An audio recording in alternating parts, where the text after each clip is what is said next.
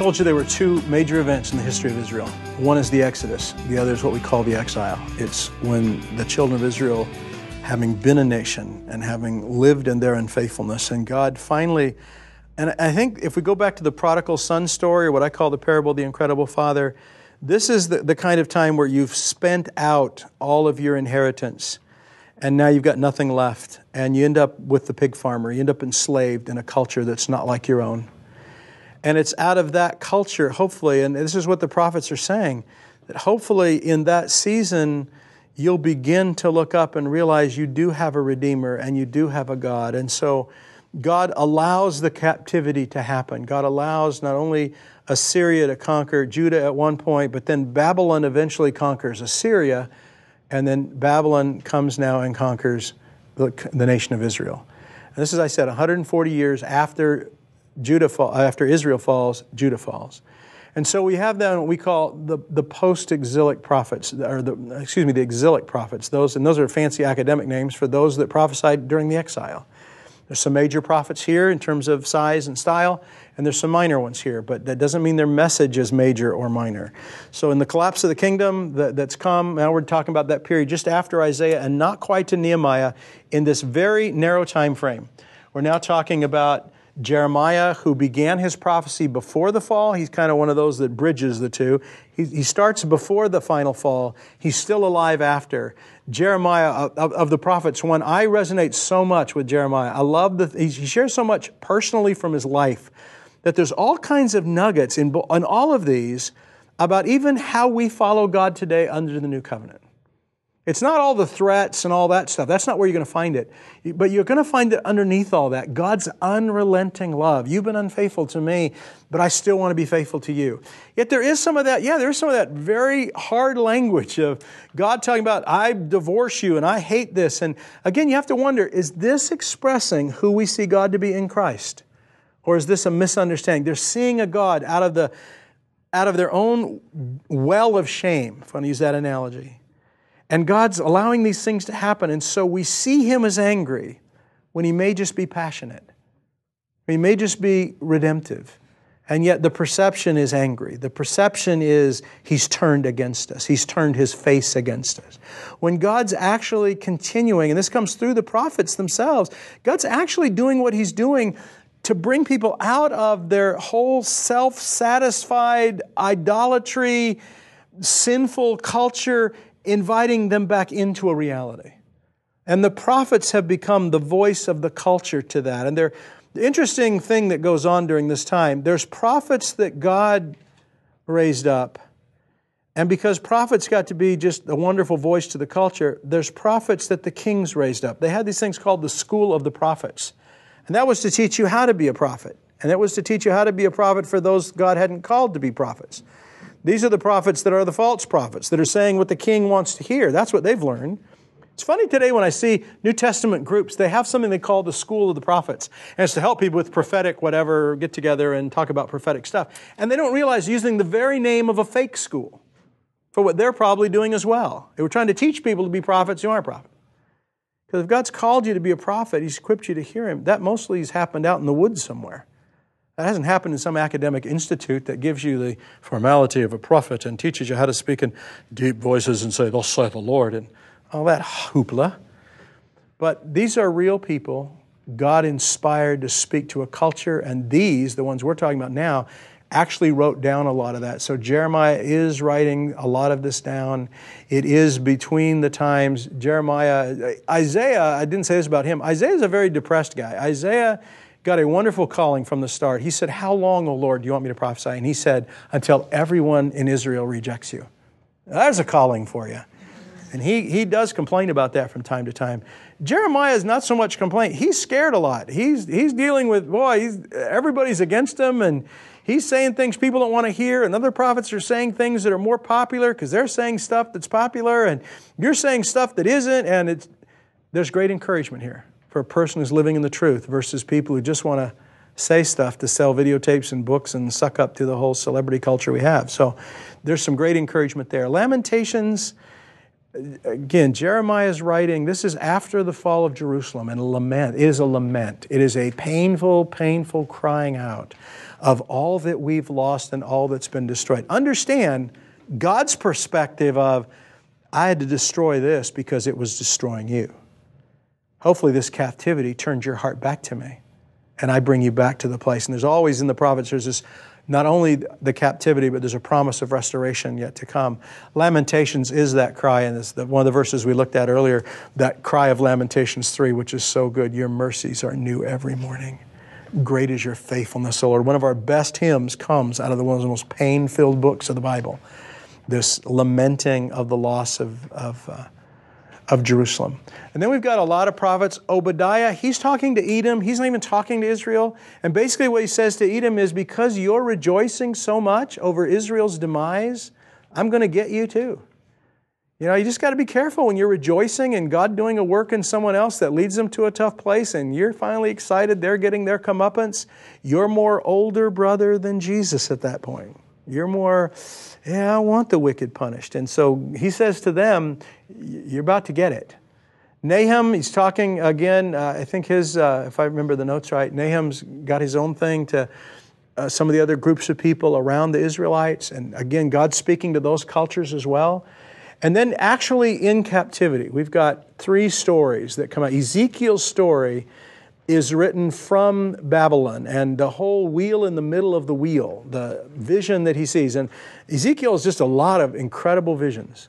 And he's seeing this vision. What he's seeing is that the God of the temple has come to be with the people in Babylon. And that was mind-blowing of the day. Because again, God's in the temple. And now the temple's been destroyed and they're in captivity and God's abandoned us. That's the whole construct of their thinking leads them to that conclusion. So Ezekiel comes along and says, no, God's come with us in captivity. God was never limited to that temple. And it begins, here's where the narrative moves forward again, this revelational flow. God wasn't in the building. He can join you here. And the things they had when they were in Israel, the temple and the feasts and the festivals, now those get compromised when they're living in a foreign country. They don't have the same freedoms. They don't have the same celebrations. They don't have their own locus to do that. And so they don't have kings to lead them. It's during this time of captivity that things begin to emerge. We don't have a lot of it in Scripture, but we know it through extra biblical writings, that it's during this time that the high priest emerges as the political leader. He takes the place of the king. So that's why when you get to the New Testament, you have things like synagogue, baptism, high priest. Those things are pre-existing Christ. That Christ comes into a world in which now the face of Judaism has changed. A lot of those changes came during this captivity. The synagogue was the place to meet on the Sabbath, to get together and to encourage each other and to read the Torah and to encourage. They didn't have a temple to go to. They didn't have another way to do that. The chief priest, they had priests in these various groupings, and then the chief priest was the political leader. They began to form their own little denomination with an institutional hierarchy and a president at the top of it who got to be the chief priest. And then the chief priest, when Jesus gets here, here's where that's morphed into. Here's brothers encouraging people in crisis, in captivity. By the time Jesus comes, Caiaphas, the high priest, has a dungeon in his basement. I was at that dungeon. I was in the basement. This is a Class A archaeological site in Israel. In Israel, we don't have a lot of Class A sites, the ones where this happened here. We have a lot of sites where it happened somewhere around here. And the Church of the Annunciation, there's a lot of things where it could have been here, but most likely not here. Now, there's even 2 things that compete to be what Golgotha is. It on that rock or is it under the Church of the Sepulchre? And the tomb, where was he buried? We don't know those things. This we know. This was Caiaphas' house by what they unearthed underneath it. In Caiaphas' house, you can actually go into the chamber where Jesus was scourged and see the diggings in the wall where his hands were tied and the scooping out of the rock where the salt water was held to splash on the wounds so they make it even more painful. You can stand in the room where Jesus was scourged. That's incredible. It wasn't outside like I thought of it. Then you can actually go down into the holding cell. At the time of Caiaphas, they lowered him with a rope. In our time, they built a staircase. You can go down in the back way. And you go down into this cell, and it's not very big. It's maybe 10 by 10. And you go down there, and we were in a group of about 30 people crammed in this room, and they shut off all the lights. It is pitch black. And they said, this is where Jesus was. And then we read a psalm. I read a psalm about in the darkness you came to me and you comforted my soul. And it's just incredible. Jesus was here.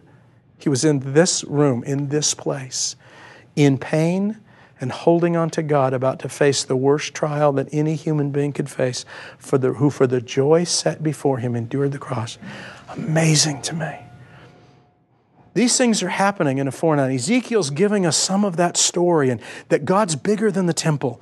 God dwells with his people. And the whole Ezekiel 34 that we talked about that is so fulfilled in the New Testament.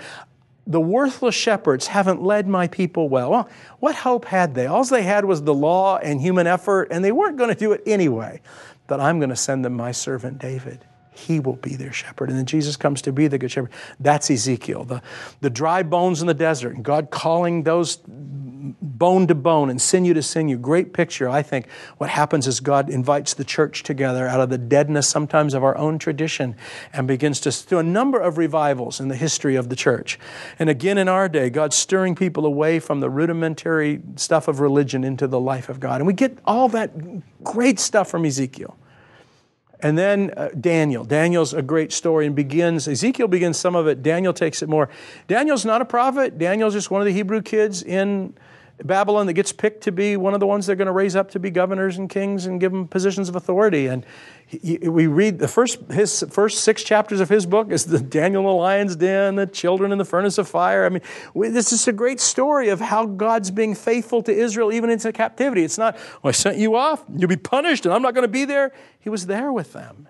And then you get 6 chapters on the end of that are very apocryphal books that begin to talk about prophecy of the end. Some of it's prophecy of the next 400 years of human history leading up to Christ. And some of it is prophecy that's going to be fulfilled at the end of the age. And Revelation, we talked about yesterday, I think there's something like 404 or 287 of Revelation's 404 verses are allusions to or quotes from the Old Testament.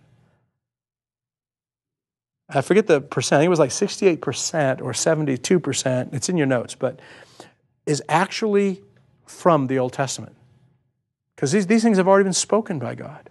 And John's singing them again and talking about a future fulfillment of these things. And we get that from Daniel. And then we got this book, Esther. And I'm going to cover, even though I said she was the last book written, it is a book from captivity. She's in Persia much later on. It's probably, we said, 485 to 465. So this is already after the restoration. Most of the Israelites have now returned to the land of Israel, and we're going to talk about in the next section. But she's out there, a wonderful story. It is for the Jewish people, their understanding of the Feast of Purim and why that got started. And this is the story behind her intercession for the people of God. But there is great encouragement in the story of Esther for someone who's willing to make an incredible stand in the face of adversity at great personal risk to be part of a great redemptive story that God's doing. These books, when you read them, and Obadiah and Nahum, some of the smaller ones, when you read those, understanding this is a nation in exile. This is a nation that's lost all their spiritual mooring because they were all based in physical things. And now they're learning to live it out outside those structures. And there's some great wisdom and revelation that God's giving to the people in the midst of that time through these prophets, through Daniel's story, and through Esther's.